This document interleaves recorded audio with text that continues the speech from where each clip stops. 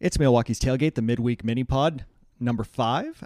The Major League Baseball draft is taking place this week, Monday through Wednesday, and the Brewers are picking 28th overall, which means we have a lot less information about what the Brew Crew are going to be doing in the first round, not so many names being attached, and instead, I grabbed one of the best prospect writers on the baseball blogosphere, Jeffrey Paternostro from Baseball Prospectus, and asked if he would preview kind of the MLB draft as a whole, giving our listeners the necessary information they need to enjoy the draft on Monday night and into Tuesday and Wednesday if they so choose. And before we get to the interview, though, always remember that you can help fans find the podcast by rating and reviewing Milwaukee's Tailgate on Apple Podcasts and Spotify. We do want listener questions, so make sure you're following Milwaukee's Tailgate on Twitter at MKE Tailgate, and you can email questions to milwaukees.tailgate@gmail.com. You can also follow our Facebook page if you are Facebook inclined, and follow the three of us on Twitter. And you can find that in our Milwaukee's Tailgate Twitter bio, which Steve finally updated, so all of that is good to go. And if you'd like to support the podcast, you can visit patreon.com/MKE Tailgate. Our MMB and Ball and Glove patrons receive the monthly minor league extra podcast, which we will have coming out after the draft this week. So if you are catching the draft bug after this, consider kind of bumping up to the Patreon, and you can get all the back catalog as well. Milwaukee's Tailgate is also sponsored by Carbon 4 Brewing. Their English-style malt bombs and perfectly balanced hop grenades. You know them for their great beers like Dragon Flute, Block Party, and their flagship Fantasy Factory IPA. But stop down to the Carbon 4 tap room on Kinsman Boulevard in Madison because they've got Idiot Farm and America AF on tap. Be sure to tell them Milwaukee's Tailgate sent you because as friends of the podcast, you get 20% off merch in the Carbon 4 web store with the promo code MKE Tailgate. Jeff, you can get that too if you want some stuff from Madison. So you can use the promo code MKE Tailgate. As always, check out carbon4.com for more information. Carbon 4 Beer Brilliance. All right, without any further ado, I am joined by one of my favorite, and I know I'm a little biased, but one of the best prospect writers on the interwebs, Jeffrey Paternostro from Baseball Prospectus. Jeff, thanks for joining us, man. Thanks for having me. Absolutely. So before we get into this, can you just give our listeners a little bit of background in terms of kind of what you do for Baseball Prospectus, how you got into it? I guess you're a kind of audio CV. Yeah. So I'm the lead prospect writer at Baseball Prospectus, which functionally means I'm the list maker in chief. So I'm responsible for the 30 team lists, the National 101, the midseason 50, which I've already started, unfortunately, working on a draft of, and various org rankings and stuff like that. I also write a weekly column during the season covering a variety of prospect evaluation and general player development topics as well. Yeah, so I heard that we're actually going to get to one of those kind of topics that you're going to be touching on this week. So give people a little flavor of it ahead of time. Mm-hmm. So let's kind of start right off the top. So many people have been, if they have been looking at mock drafts or if they've been thinking about the draft since the last one, as it always happens that we hear about those things really far ahead of time. We've heard a lot about Adley Rutschman, who's a catcher from Oregon State, and he's currently projected to go first overall to the Orioles. Everyone, as far as I can tell, kind of has been treating him over the past year as this can't miss type of guy. How good is he? Do you think he is going to go number one? Yeah, I think he'll absolutely go number one.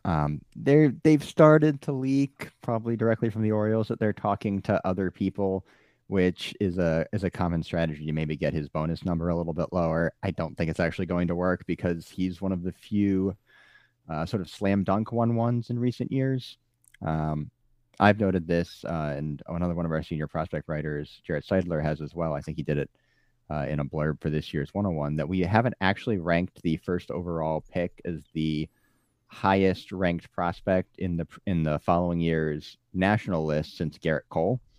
And Garrett Cole, uncoincidentally, was the last year of soft slotting. Mm-hmm. And since they've gone to hard slotting and more bonus pool manipulations, you'll see teams look to take guys, $1 million or $2 under slot that maybe aren't really the best overall talent in the draft, just to save some money for their second and third picks, or to try to push somebody, a top prep that's going to be a difficult sign down to your second round pick. So there's a lot more sort of like game theory and strategy involved in it now. But by the same token, there really hasn't been a clear gap between the best draft prospect in the country and the second or third best draft prospect in the country. I mean, you'll see Bobby Witt Jr.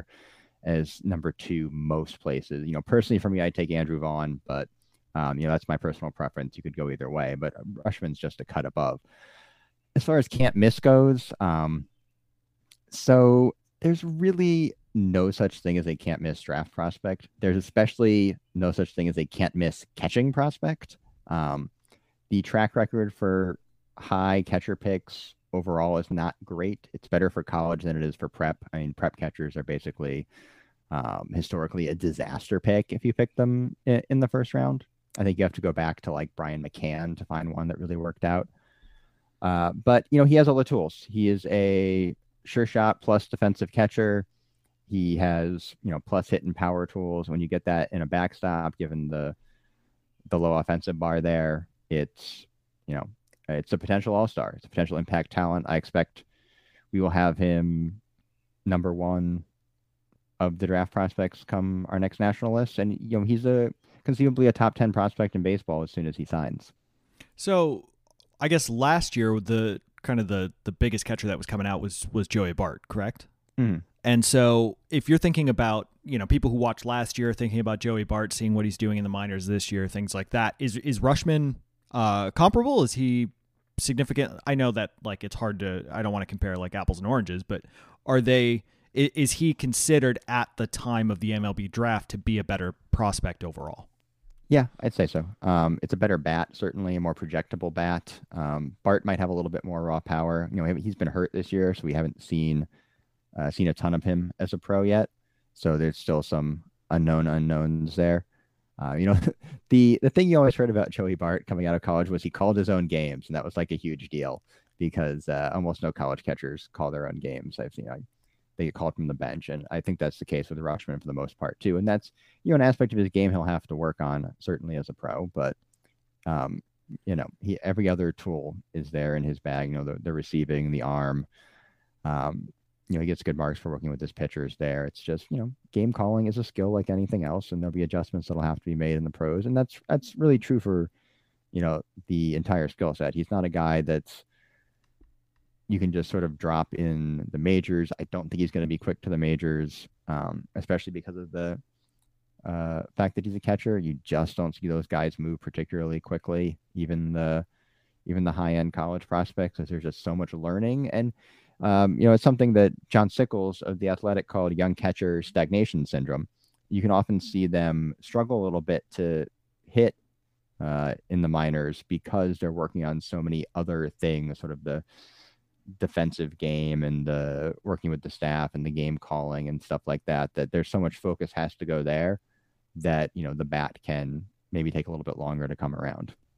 Yeah, and I think it's not certainly the same level, but that is something that I think Brewers fans are familiar with in terms of thinking about Jonathan Lucroy when he was coming on through. Everybody was talking about how good he was, and his bat took a couple of steps back for a couple of years, as they said he was working on his defense and he's working on his game calling and everything like that.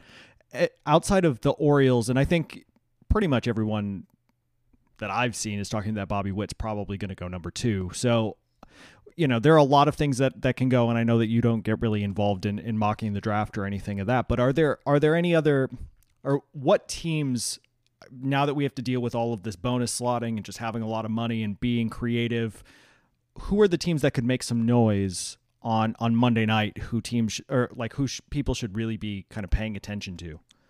So the Arizona Diamondbacks have, I think, 7 picks in the first 75. So they're going to be very busy on Monday. And they have a commensurate bonus pool there where they can do some interesting things.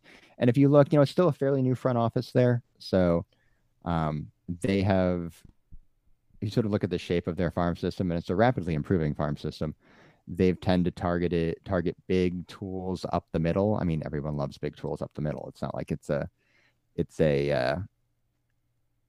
speciality of theirs, but they really will sort of they want athletes. They want really sort of premium athletes. This is not the draft I necessarily want to have 7 picks in the top 75 because it's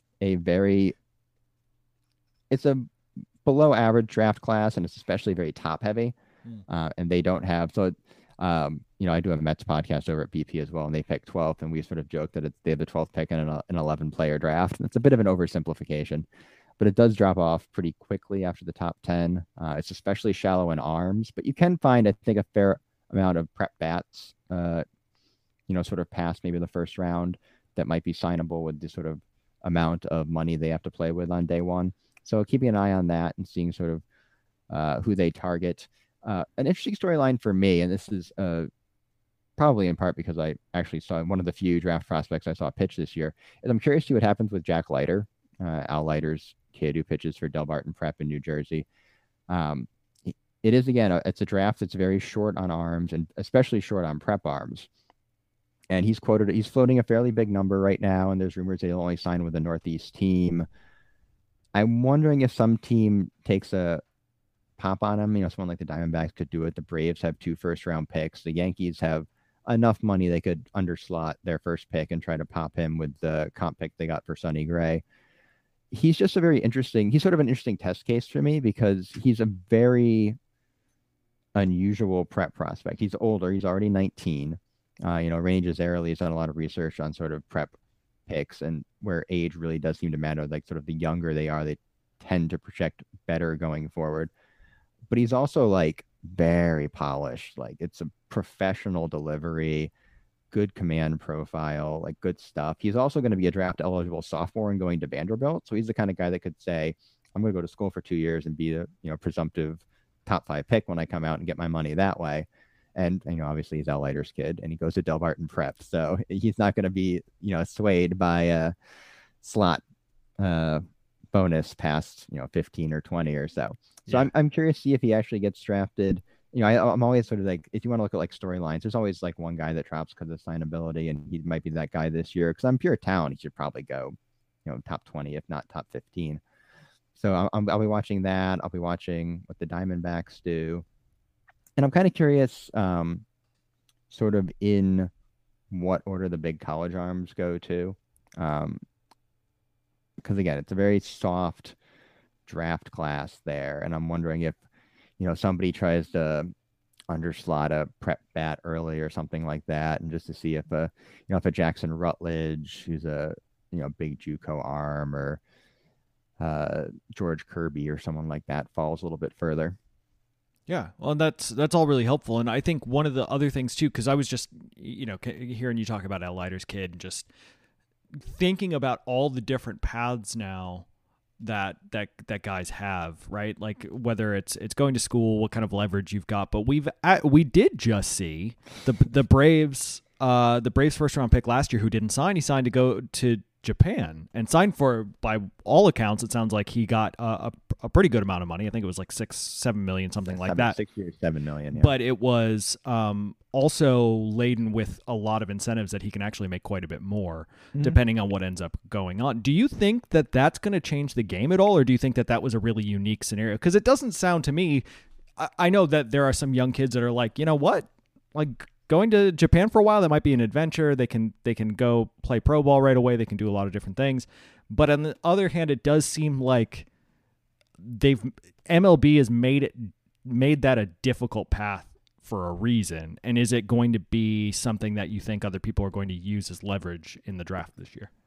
So I fully expect Major League Baseball to slam this loophole shut as quickly as possible, because rather than doing some self-reflection on why they're losing talent. And it's not just, Carter Stewart, who's in somewhat of a unique situation. It's sort of like the two-sport guys you don't have drafts and follows anymore. You don't really have two-sport deals anymore. You can't offer major league contracts anymore. So there's not really, we saw that with Kyler Murray.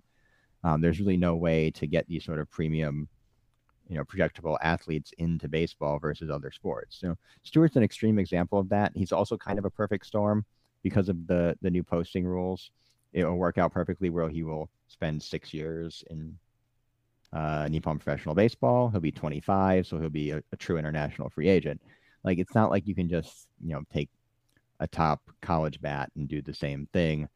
I assume they've guaranteed him he'll play at least one game in each of the 6 seasons to sort of fulfill that requirement. It has to be the right kind of personality, too, because like you said, you're taking a teenager and sending him for 6 years to a country where he doesn't speak the language. It's very different culture in general, and certainly a very different baseball culture than what he's probably used to. In another way, it's classic Scott Boras because he's been trying to break the draft basically as long as he's been representing draft eligible players. I'm curious to see how it plays out. I suspect sort of the simple thing is, if he's good, someone's going to sign him. It's not going to be like he's going to get frozen out in 6 years. But I expect Major League Baseball will find a way to sort of, close this loophole so they don't start losing more talent in these kind of circumstances. Well, and I think to me, it also feels a little bit like, I believe it was Tanner Scheppers, right, who decided to go play for the St. Paul Saints or something like that. He did it with JD Drew too for a year. Okay. There's been a few different.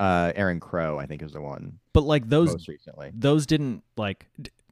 We don't hear about that happening all that often. It's a really rare thing. It's almost always Scott Boras clients. Yeah, honestly. Absolutely. But I guess he hates the draft, and I have my quibbles with it, especially since we've moved to this hard slotting system. But yeah, I don't think it's the best way to sort of allocate talent. I don't think it's the best way to develop talent either. I don't have a better solution. It is what it is. Well, so what do you do to change it then? Because I know, like, for myself, in terms of thinking like spectacle, because the NFL draft is so big. Like, my dad loves the NFL draft. My NFL draft favorite day, and probably because he's a Browns fan, so he's got like that issue. But my dad loves the NFL draft, and I grew up watching it every single April with him. And it is always weird to think that like Major League Baseball draft happens while there are games going on, and there are like 3 or 4 people that show up, and it's not as big of a deal. And so I do wonder if like they could try to make it more of a spectacle, whether or not it's kind of a niche market because you're not going to see those players for a couple of years at minimum. Is it just all because and like you said, I've got a lot of quibbles with the slotting system and different things like that. But what do you change about the draft to make it more either A, successful as a product, or B, more successful to, frankly, not, I don't want to say to not screw young players out of money, but like that's also exactly what I mean. So like what do you do? So there's 2 different things to sort of address here. One, it's a terrible TV product, and that's for a variety of reasons. The guys don't show up. Nobody knows who these players actually are because college baseball is not as big as college football, and a lot of these guys are high school kids too. So you get like the grainy backfields video that they find, and then they compare them. I would say which like compare them to perennial all-stars or Hall of Famers, right, and then you won't see them for 4 or 5 years. I was gonna say like the grainy video, like I always kind of dig, right? But that's a really small market that's gonna like those grainy videos. I mean, it's very difficult to like. I'll use Kyler Murray again as an example. Like everyone watched Kyler Murray play football this year. You have an idea of what Kyler Murray is, and you're going to see Kyler Murray probably on day 1 for the Cardinals. You're not going to see Adley Rutschman is going to go to probably Delmarva or something this year, and then maybe like he gets to Bowie next year, and so he's not an accessible name because people haven't been watching Oregon State baseball on ESPN Plus all year because it's just not a strong television draw. And it's never going to be, and they've done a better job with it. And yes, they should just have Monday be a day off for every team and do it that way. Because you still have to run Penn League. You can't push it to the off season because you still need to run the Penn Leagues and your low minors, and you have to fill out those rosters. And the draft is as much, especially on day 3, as much as a function of that as it is getting premium prospect talent into your system. Yeah. It's the old scouting cliche that, you need 25 guys to play 140 games, and they're not all going to be prospects. Yeah. It's just, your inventory of org dudes. As far as the bonus situation, we've seen it at this point where it's already trickling down into free agency, where guys aren't getting the free agent dollars they were getting even 3-4 years ago as a class. And, you have this system where unless even if you're a top draft pick, and you're getting 5-6 million after the federal government and your advisor/agent takes his cut, maybe it's 3 million. These are the top prospects. If you're a prep guy, that might have to last you 4 or 5 years. It's not an insignificant amount of money. And then you have 6 years. So it buys the team 13 years of control functionally. It's technically more than that. It never actually is that much, but it's up to that many years between how many years before minor league free agency, and then option years on the 40, and then service time and ARB and whatnot. So it's just not the best way to distribute revenue, but it was fine. I think the union was especially fine with it too, when the union is basically run by well-moneyed veterans, when they were still getting their the 3-year $40 million deal when they were 34 35 from that last contract, even if they were signing a pre-arb extension. Like Andrew McCutchen is a good example of this, of sort of the shape of what the those careers used to look like, even for the guys that didn't hit that big free agent payday at 27 or 28. And you have to sort of start to look at the the system more holistically and figure out how much of the revenue, what share of the revenue do the players want, and what's the best way to distribute that. But at the end of the day, and we're going into another what I expect to be a very contentious CBA cycle, everybody that gets picked on Monday until even after the day they get picked really are non-union members. So they're always going to be the again, if they want an extra day off around the All-Star break or better travel schedules or whatever other sort of accoutrements they want for the life of the veteran baseball player, it's an easy giveaway because it doesn't cost their membership anything, and it's actually saves owners a lot more money than paying for an extra charter flight. Yeah, for sure. So 2 more questions here, and then we'll get you on your way here, because I appreciate you coming on the podcast late on a Saturday. But it would have been earlier on a Saturday, but I'm gonna give Liverpool a shout out because they won the Champions League, so I was out. But anyway, so, and I say that because Steve won't let me say that on the regular podcast, so I'm gonna give Liverpool a shout out on the mini pod because I can do what I want here. And so most people who listen to this are certainly going to be paying attention to the draft. They're much more diehard Brewers fans than the vast majority of people. How should fans... So they see all of these names largely for the first time, don't know anything about them, and then they see them go to, now it's going to be Colorado Springs. It's not going to be Helen anymore. It's going to be Colorado Springs. They're going to go down to the AZL. And some of them are probably going to go up to Appleton. They're going to be with the Timber Rattlers. And it's the first time that they get any data on them. It's the first time that they see these players. They start to see all the stats kind of accumulate through July and August. Do they mean anything? Like, because you're doing all the prospect list, right? And you're going to be looking at them in probably, well, you're kind of most likely you'll get started really early, but once kind of November rolls around, you start getting out the lists in earnest. Do you really pay attention to what they're doing in July or August, or are their pre-draft scouting profiles kind of what you're looking at there, and it doesn't matter all that much because it's like 2 months? So I need a really good reason to go off of that kind of stuff. Now, I might not necessarily agree with, whatever the exact order of the BA 500 or, the way the draft plays out in the first round. Like, we ranked Nolan Gorman as one of the top prospects in that draft class, and he went in the 20s, I think, to the Cardinals. And it was a very good reason because he looked really, really good in the Appy League. I mean, for the most part, keep in mind, I'll use Adley Rushman as an example again. Their season started on February 15th.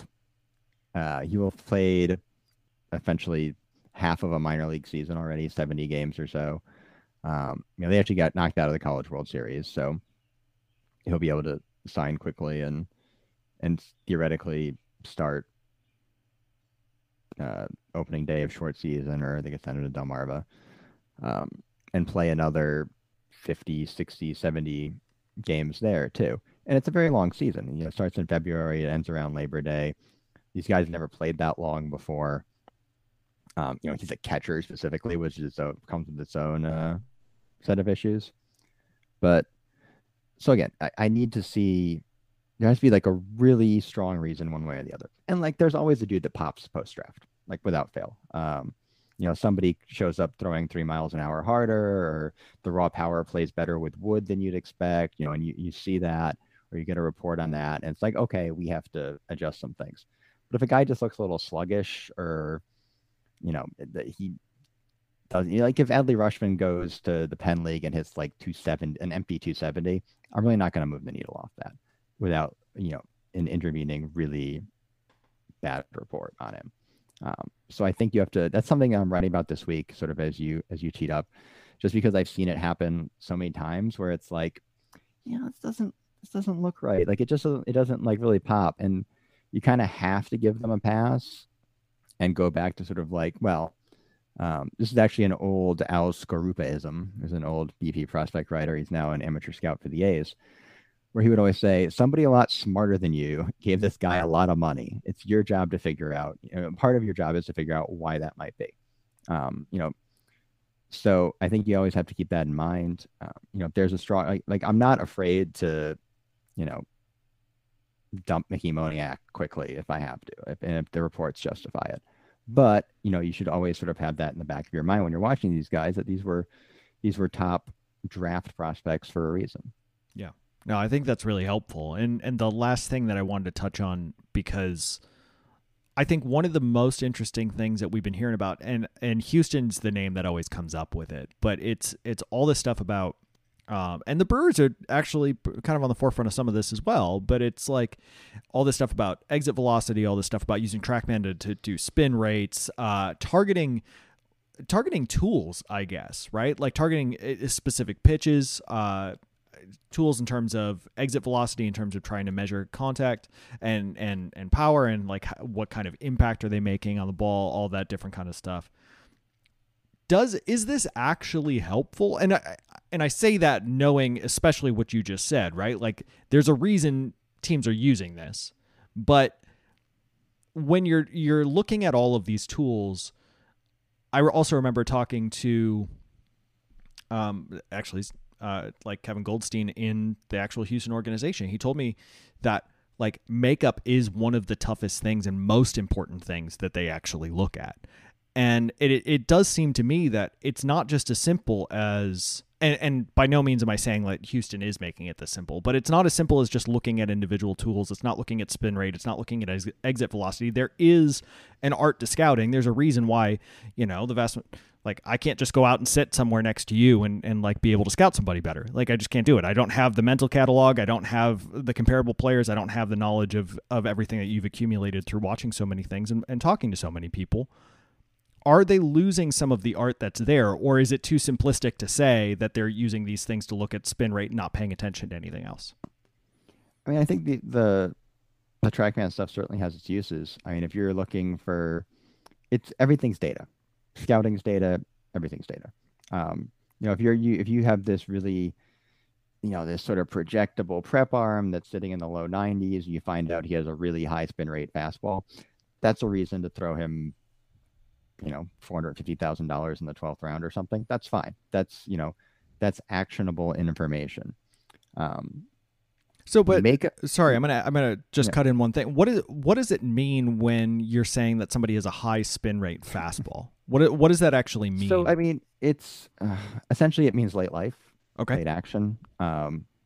It's something that I think you can see to a certain extent. Like you have conversations with scouts about this, especially sort of old timers, and you explain what you're talking about, or what sort of the physics of it is. They'll be able to see it. Like I saw Albert Abreu a couple weeks ago, and he's a guy with a high spin rate fastball. You can see it. It's just the way it comes out of the hand, the way it explodes out of the hand. Like it's not always that cut and dry. Like, but again, by the same token, if you're getting down to like 2,900 RPM versus 2,800, does it really I don't know if we're actually finding huge differences here, just looking at a spin rate leaderboard. But it's information. I think sort of at the, like anything else, at the extremes, I think it's probably more useful than sort of in the middle percentiles. But I mean, it's clearly something that teams even down like JUCO, junior colleges have full TrackMan setups now. Almost all your high school showcases or major prep showcases do. So it's headed in that direction. I mean, you're still, especially on the amateur level, going to need boots on the ground for a variety of reasons. Just to sort of unearth, you're not going to get data on however many guys are going to get picked over the next it's 1,200 players that are going to get picked over the next 3 days next week. So you need the boots on the ground, and you need to know especially as we sort of talked about with the bonus pools, you need to know what they'll sign for is what it really comes down to. You Yeah. need to be able to, when you make that phone call to dial in your second or third round pick, you need to know you can sign the guy at the number that you've allocated for him, because it really does screw up the rest of your draft if you don't. And you've seen it happen in the past, and like, it's never going to be perfect. You see guys that don't get signed for a variety of reasons, both on the team side and sometimes on the player side as well. But you can sort of minimize the chance of that happening if you have, the scout there, talking to the coach, talking to the player, talking to the player's family. It really is kind of sort of those kind of interpersonal relationships, as opposed to, because by the same token, you can have that 2,800 RPM or whatever spin rate high school kid, and you still have to know it's signed for the number. It's great to have that information, but before you're going to commit a chunk of your draft pool to it, you have to know that, you will sign for that, basically. Cool. Well, so last thing, and then we'll get out of here. I was going to ask you what, like, the number one thing you were looking for or like looking forward to in the draft. Is it Outliers kid? Is that like the number one thing we're going for? Yeah, I guess. I'm just, again, it's like, I don't really have a particular attachment to it, but it's a guy I've seen, and it's a guy I don't have a great, I don't want to say I don't have a great feel for. He's a prospect for me that's very difficult to contextualize. So I'm curious to see how that plays out sort of in the larger draft setting. Cool. And what should our listeners be looking for on Baseball Prospectus around the draft in the coming week? So we have a lot of content going up this week. My column, I think, will actually go up at the normal time on Wednesday because it's not draft day specific. But we'll have a special edition of what the scouts are saying that's focused on the draft. Jarrett Seidler is expounding on some ideas that he and I presented on at Sabre Seminar last year, sort of about sort of like breaking draft pools and stuff like that. And sort of those are the more game theory aspects of it. Keanan Lamb, who's our Florida guy, FSL and Southern League, but also sees a lot of top amateur prospects with being a live chat in the draft time. I will actually be bowling, so I will not even be watching it. That's all right. As you said, it's not a great TV spectacle, so I'm sure you'll be able to catch up on it as quickly as possible. But I'll have to refollow MLB Draft Tracker on Twitter. I always feel bad for the poor interns that have to update that on day 3 when it starts firing. Yeah, absolutely. It is something that we see, like, I see all the time, like, just flying through Twitter on those days. I'm actually going to be out doing some research for some of them, so I'm not going to be able to watch too closely. But I'll check in as much as I can. I just got to get through some material next week. So that's going to do it for us. Jeff, thanks so much for joining us for the podcast. Appreciate it a lot. Where can people find you on Twitter? So I'm on Twitter at Jeff Paternostro. And of course, you can follow Baseball Prospectus on Twitter at Baseball Pro. Perfect. So, as all of you know, you can join our Patreon again by visiting patreon.com/MKE Tailgate.